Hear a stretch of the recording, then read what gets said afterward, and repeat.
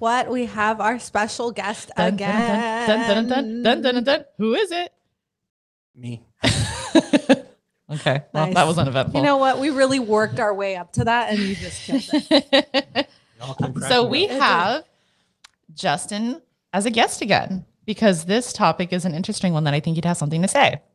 And what is the topic, Celia? What we're serving today, we are talking, well, one, we were talking about the book Friends, Lovers, and the Big Terrible Thing. Yes, and it's by really Matthew about Perry, the guy from Friends. Yes. Chandler, basically. Oh. Chandler. And he has a huge addiction that he was hiding for most of his life. When did he start at 14 years?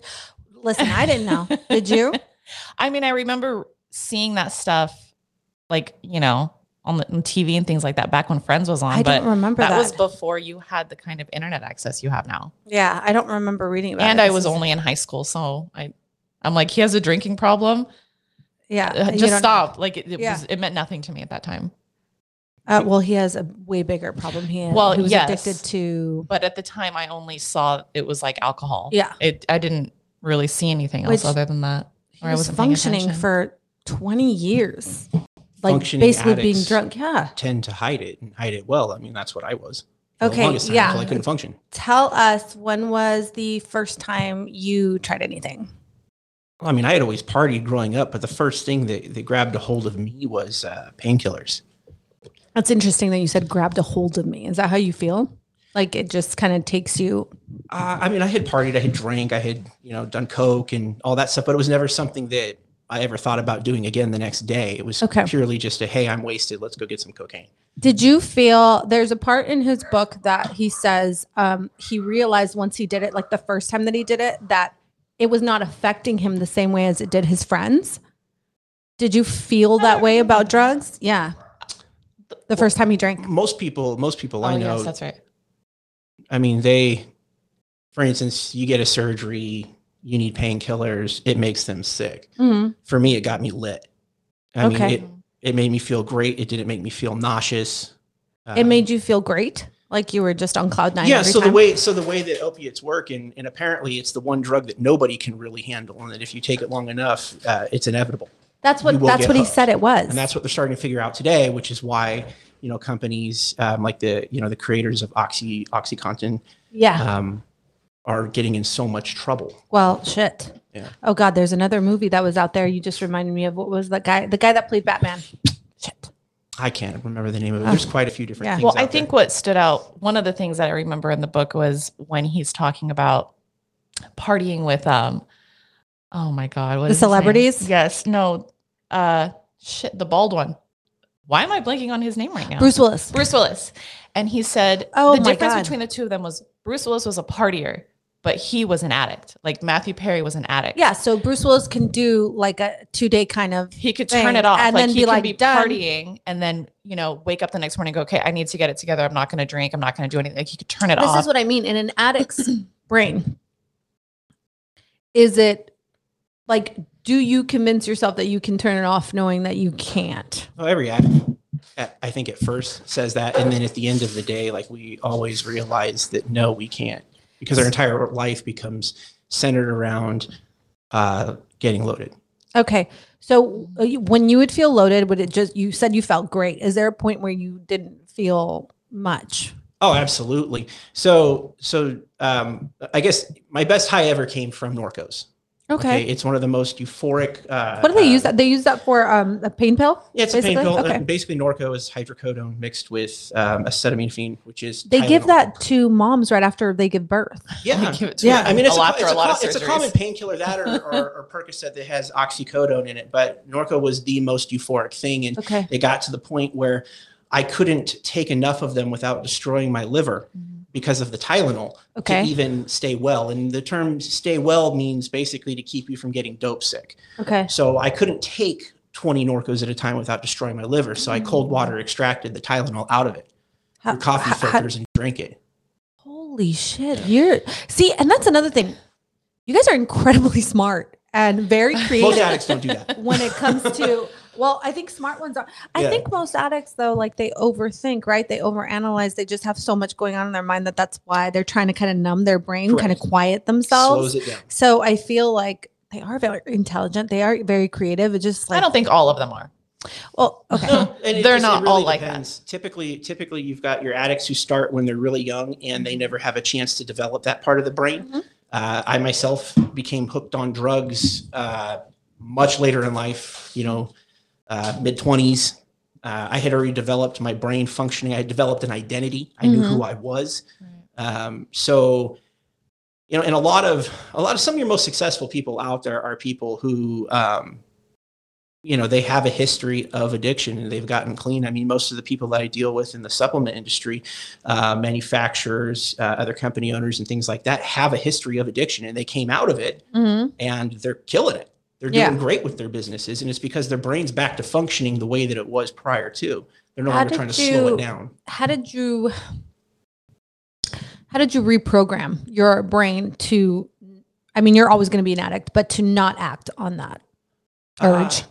Well, addiction is a disease, because normal people do not think that way. It's clearly a mental health disorder. And you have to seek some sort of treatment to it. And a lot of it comes through programs and groups and counseling and things like that. For me, it was Narcotics Anonymous. You actually went through multiple stints of it though. Yeah. Oh, really? So it wasn't like a first. So not a one and done. Yeah, huh? I already knew I had a problem, but I hadn't hit my bottom yet. And so I would go in there and what I would call warm the bench in Narcotics Anonymous. Okay. So I knew all the people in the fellowship. I knew the people that if I'm ever going to take a solid run at getting clean and staying clean, that I know who I'm going to ask to be my sponsor.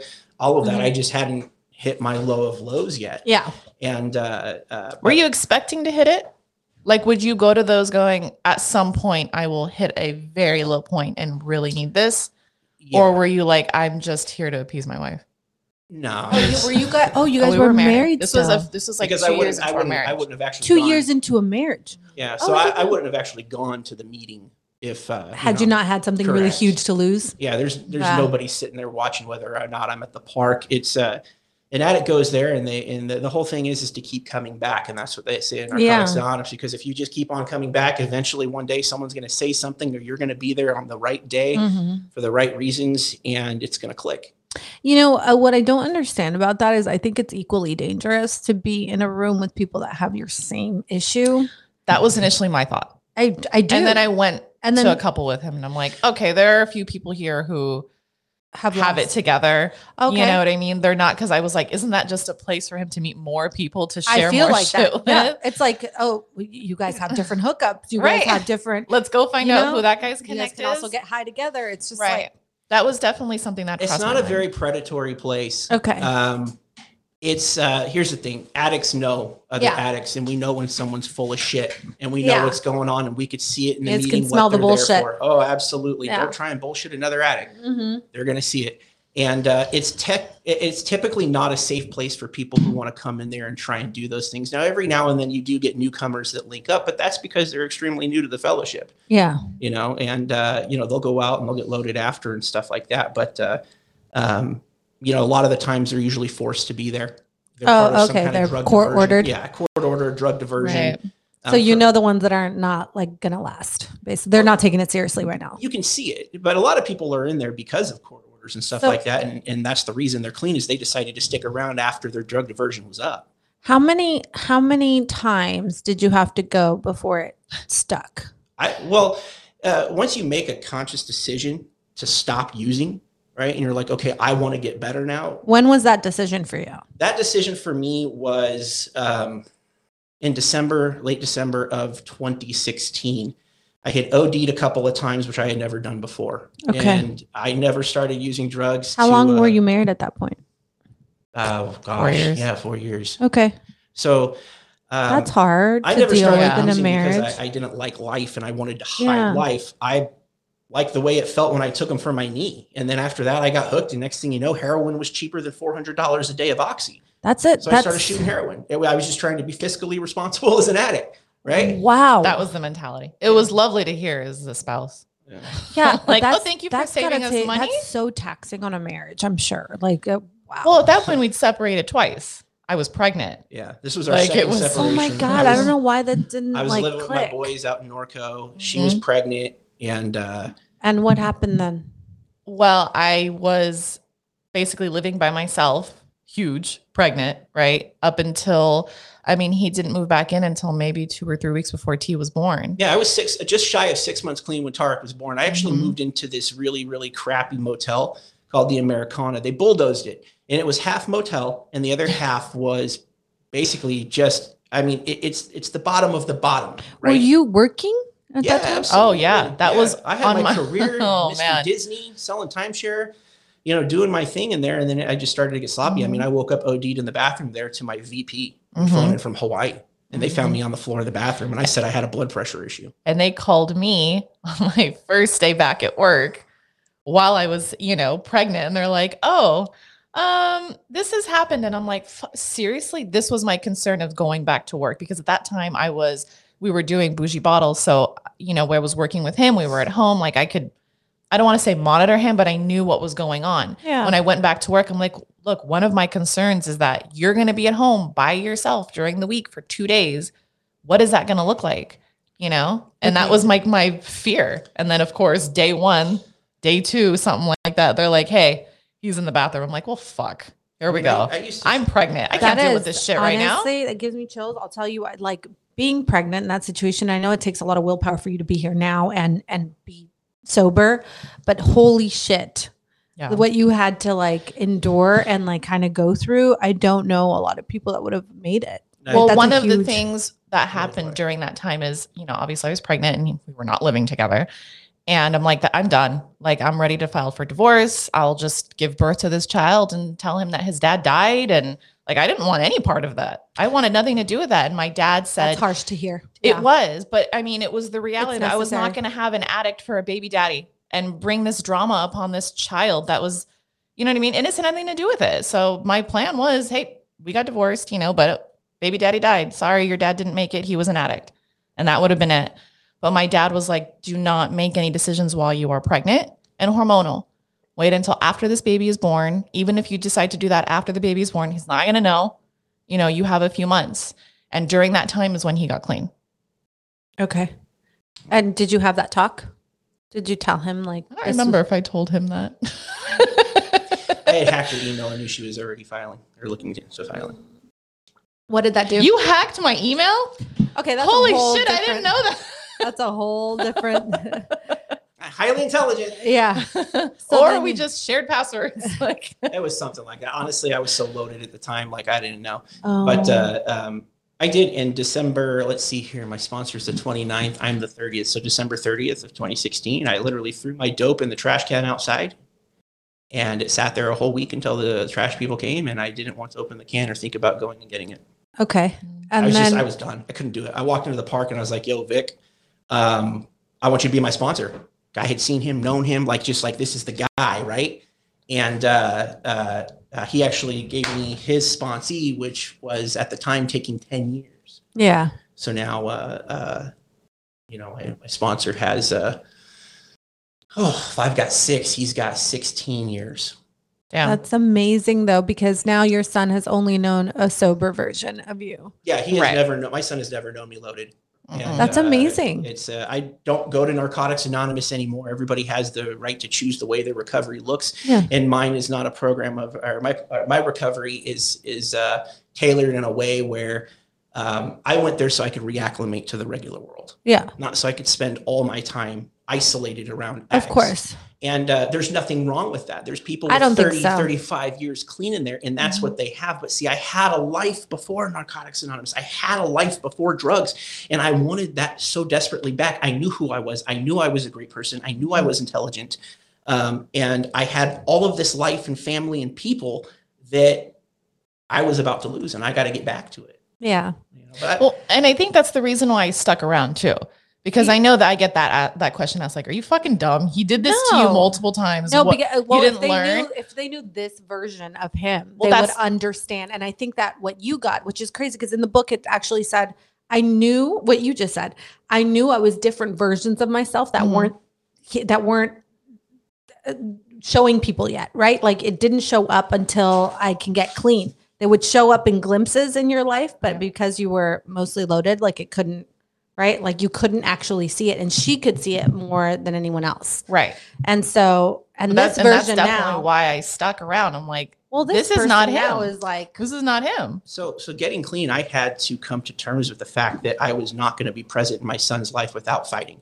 I had to be okay with the fact that she was not going to take me back. I got clean because I didn't want to die. I didn't get clean for my wife. I didn't get clean for my son. Because when I found out she was pregnant, I celebrated by getting high, and I had already been clean for just a little bit.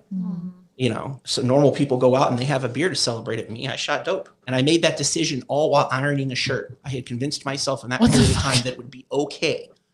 See, this is what's crazy. And this is why look at that. Isn't that insane? Like that. No, people don't. Okay, so wait, walk me through that moment. I'm sorry, this is going to be a long one because this is very interesting. So you were ironing a shirt, and what happened? Because I don't know this story. I was ironing a shirt in the room where I ironed in the 2-bedroom, and I was just like, you know what? I'm going to celebrate. I'm going to go get high. Like I did it. I finally knocked my wife up. I haven't been able to do that. We've been practicing. We've been trying. This was a huge accomplishment. 3 years. Like really big accomplishment. And to celebrate that accomplishment, I wanted to go get fucked up like everybody else does. We're pregnant. Let's go out and have some beers. Yeah. Well, I was never big on alcohol. Yeah. But hey, bag of dope. And holy shit. I told you I was pregnant and you went ironed the shirt and was like, I'm going to get high. Yep. Holy fuck. And that's what an addict who doesn't have recovery does. Right. So yes, I was clean, but I was not committed to the recovery. Now you could put, a kilo of my favorite opiate in front of me, and I'd flush it down the toilet before I'd sell it. Yeah. But now, I wouldn't. And even when we have leftover painkillers and stuff from surgeries and things like that, it's just nothing. The thought doesn't cross my mind. When my father-in-law was sick, I handled his medications, which were all my favorite drugs. Yeah. And not once did I think about using them because to me, it's just the juice isn't worth the squeeze. Yeah.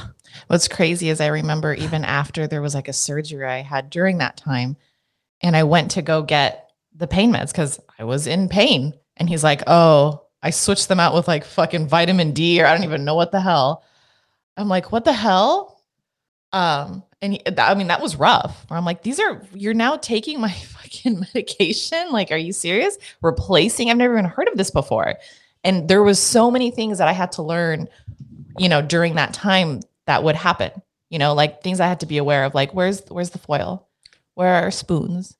Where is this? Where is that? Like, my pain meds are gone. Our money is gone. Like, what is going on? Do you still now? Because now you have this beautiful family and honestly, a very strong marriage from what I can see. Obviously I don't live behind closed doors with you guys, but you guys, a very strong marriage, a very good bond, right? Are there residual side effects for you? There was in the beginning. Okay. And there was a lot of, he took 10 minutes longer at Ralph's. Why? Okay. Things like that. I'd sit down and explain, I'm like, look, you have given me PTSD. You need to be patient with me. Because the same way I was patient with you during that whole time, mostly patient. You need to be patient with me. I gotta tell you, knowing her, patience is not her strong suit. You know what I mean?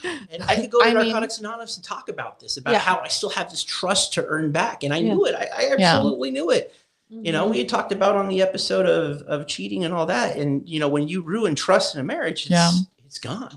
Yeah. And it was especially hard because I feel like even during that time, I'm like, there's no way he's fucking doing drugs, right? Like there's, I was already dealing with that with my brother. Like there's no way my husband is doing this too. He has seen how much pain this has caused our family.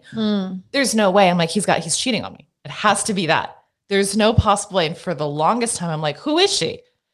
Where are you all? You're running off all day looking at, quote, alarms. We don't even have a fucking house. What are you looking for alarms for? Yeah. You'd be gone for 8 hours. There's definitely another woman for sure. But there was no evidence of that. Oh. And so it's a hard drug. It was, and I remember even the very first time I really cornered him, I'm like, what is going on? And he had all these like bruises on his arms and he's like, oh, I fell. I can't look at him. I'm like, you fell like this, palms down? No, what is the truth? And he literally sat there in the kitchen. He's like, what? And he threw it back at me. He's like, why would I do this to you? Your brother has ruined your family because of this. Why would I do it? I'm like, exactly. It makes no fucking sense. But I'm looking at your arms and they look awfully familiar. what are you doing?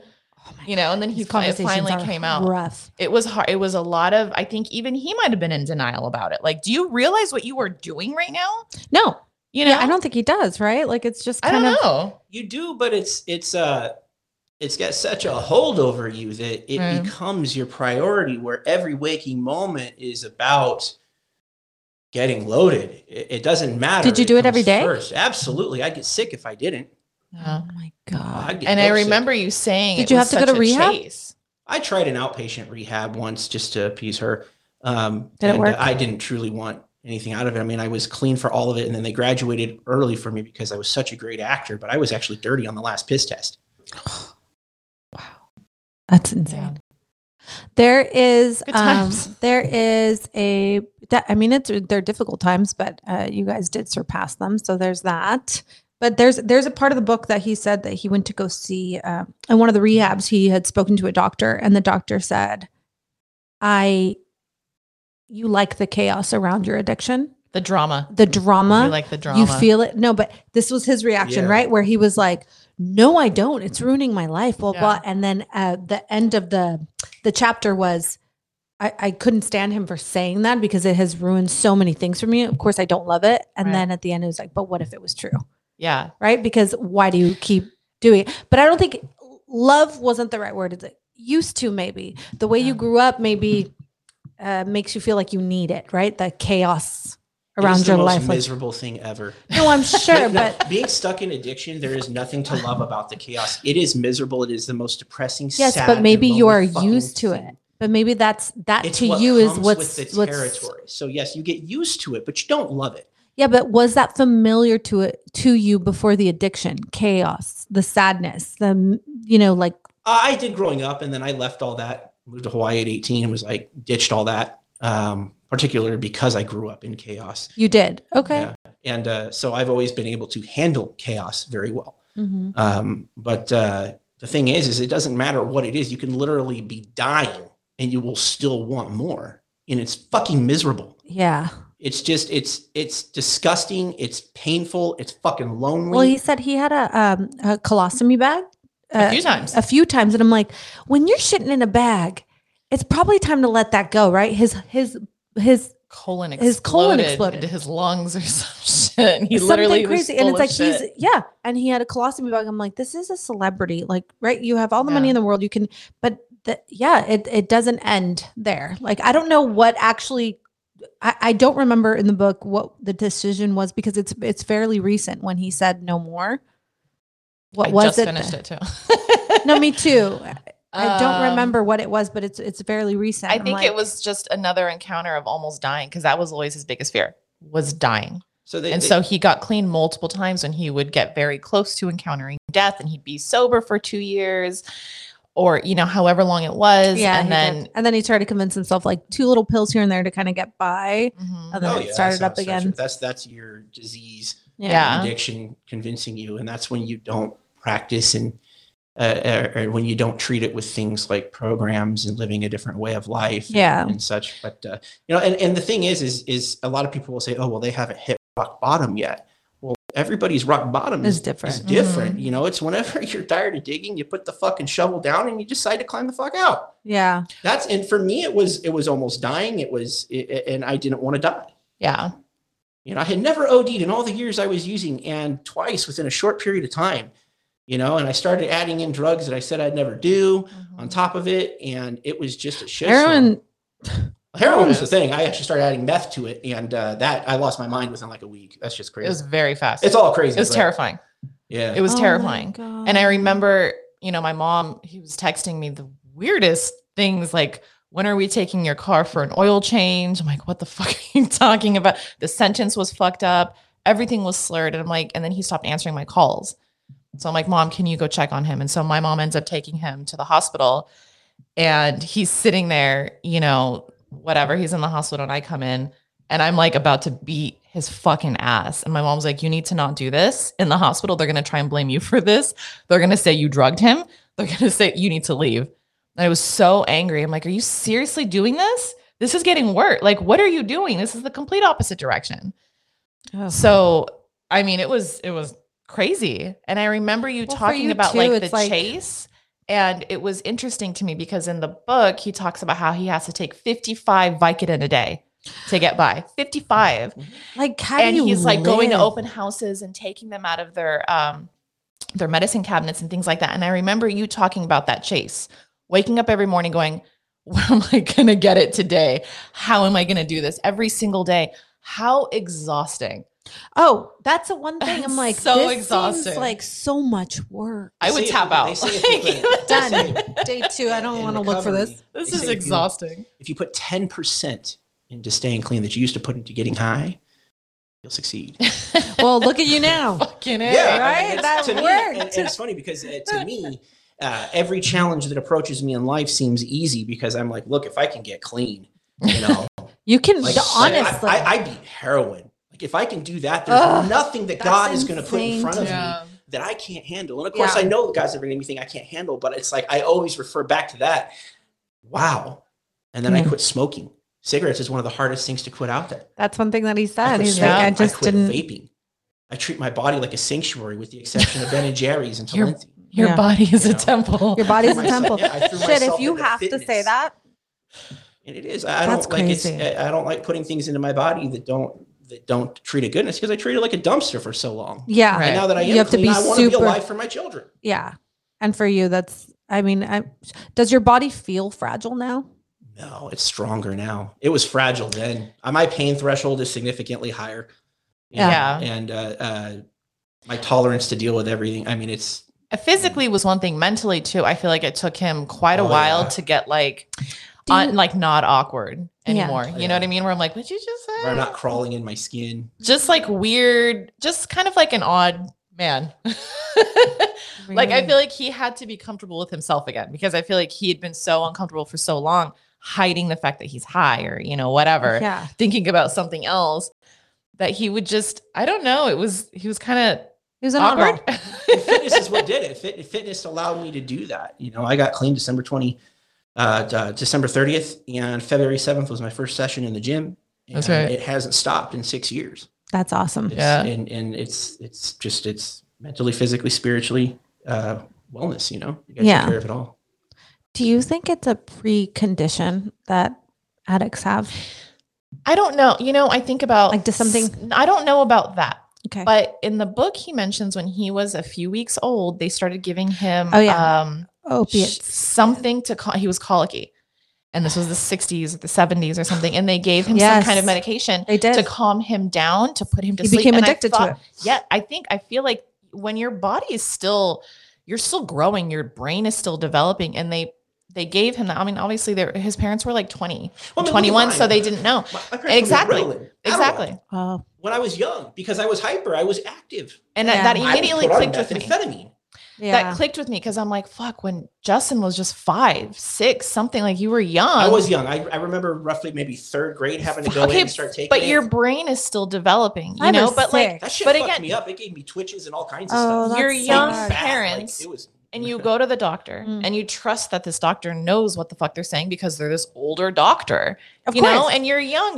There's no internet. First of all, where are you going to certified? You have no ADHD medication, ADD medication, all that is just as big of a lie as oxycodone and the painkillers and stuff that are being prescribed. The only difference is that it's not